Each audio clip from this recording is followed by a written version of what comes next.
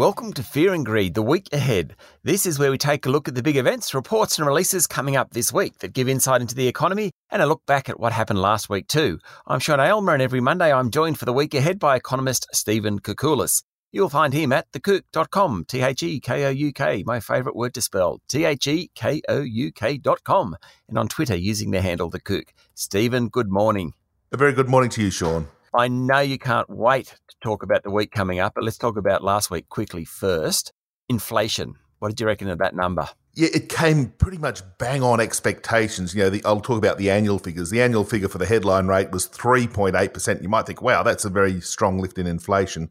But we've got to remember that things like childcare costs rose by about 2,000%. That's because they were basically free a year ago in the depths of the pandemic, and they've just reverted back to where they were. So that's why just about everybody ignored the headline figure and instead focused on the trimmed mean or the underlying measures of inflation. And they showed a little bit of a pickup. It's still below the RBA's 2 to 3% target. They were increasing around about 1.6, 1.7%, depending on which one you used, up from about 1.25% 6 to 9 months ago. So in a sense, there is just this little bit of a pulse in the inflation rate. But of course, we're still a long way from the 2 to 3 target, as I just mentioned. We need the economy to be growing, for a good year or more above trend. We need the unemployment rate to be below 5% for their inflation figures to be, at that comfortable level that they'd even vaguely consider adjusting interest rates. And of course, the Sydney lockdowns isn't going to add to inflation. That's the other thing. Again, I think a lot of the numbers and the analysts and market economists are looking at the data right now and thinking, well, hey, these are sort of where we were pre the Sydney lockdown in particular, but even the mini lockdowns in South Australia and Victoria. But clearly it's the Sydney one. I've seen different estimates where New South Wales state product, like the state domestic product, if you know what I mean, is going to be down about 7% in the September quarter. And that is a third of the Australian economy, so national GDP is probably going to be around about minus 2% for the September quarter. That's a big hit, and that's obviously dominating what was fabulous news on the economy up until 3 or 4 weeks ago. Now we've got to digest probably a quarter or so of disappointing news. The unemployment rate's inevitably going to jump in the next 2 or 3 months, and then we've got to really sit back and think, well, when the lockdowns end, when we've got the greater vaccination rates going through society, then will we return to that growth path that was seeing the unemployment on track to the low 4%? But that's an argument for probably 3 or 4 or 5 months away.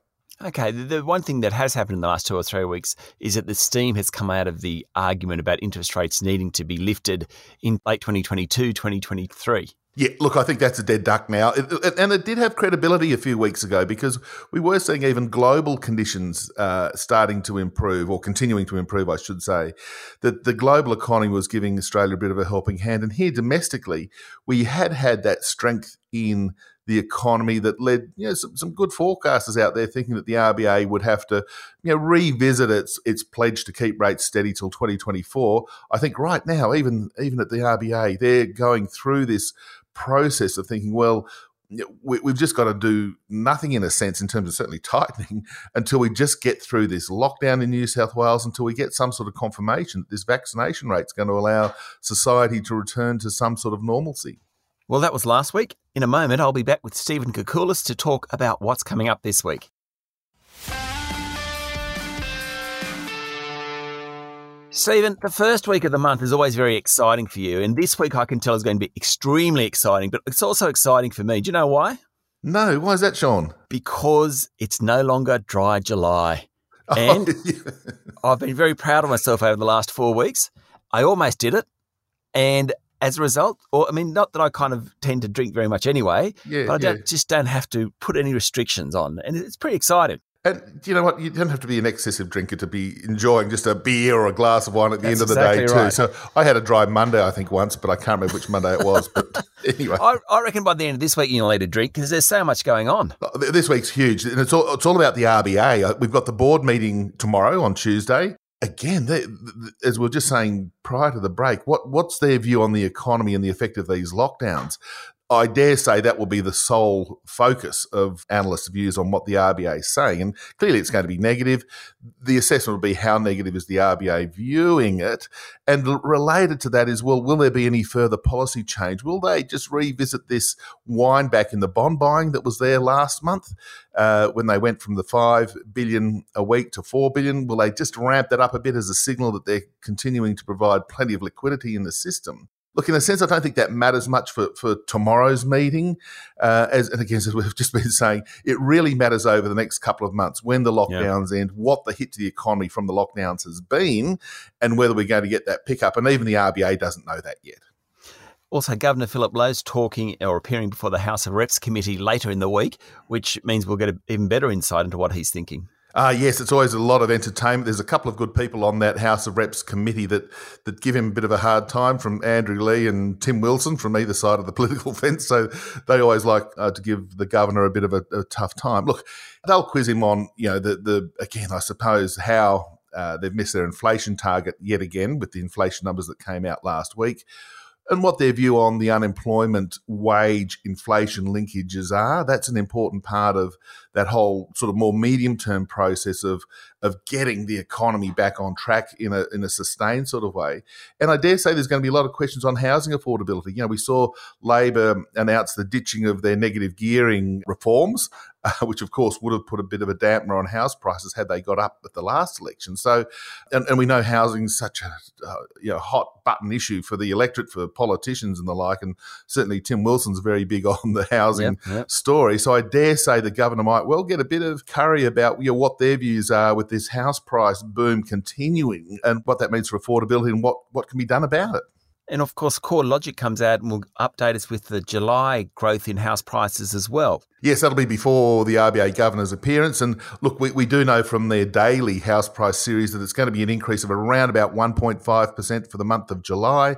Sydney probably top of the pops with a monthly increase of 2%, an annualised rate of around about 20%. So Sydney's strong. But even the weakest capital cities like Perth are still growing at 10, 12, 13% in annual terms. So those numbers will just put fuel on the fire of this raging housing market.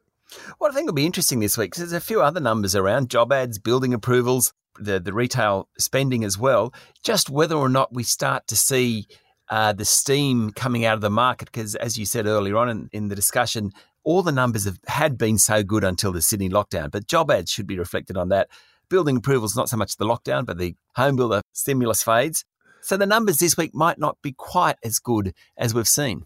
Yeah, there are good reasons to think that, yes, the monthly scorecard on a couple of these indicators will be a bit weaker. Job ads are probably going to be down in Sydney right now. No one's putting up the for hire signals in their windows at the moment. So they'll probably come down a little bit. And we do know that the building approvals numbers, who have already been weakening for the last couple of months, will probably weaken a little bit further. Those very positive stimulatory measures from federal and state governments for home builder, very successful. We saw a really big surge in new dwelling approvals late 2020 and the early part of 2021. So they're probably down just on that reason, not anything to do with the lockdowns that are occurring, although they won't help.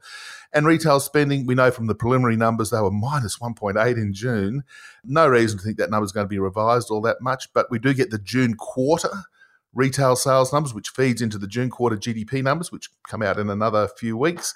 Again, they're likely to be pretty soft. So maybe some of this good news on the economy that we've been speaking about is just starting to show up in a couple of these monthly indicators. And international trade, another big one? Oh, another fabulous surplus. Look, 12, 13 billion for the month for the international trade surplus. Iron ore prices, even though they came off a little bit towards the end of last week, just under $200 a tonne, are still really high. And of course, the interesting thing is that the coking coal and other coal prices are booming right now. The supply apparently globally has been restricted, and that's seeing these prices feed into Australian exports. So we're going to get an absolutely stonking trade surplus, probably a new record, well above $10 billion for 1 month. Stephen, enjoy your week.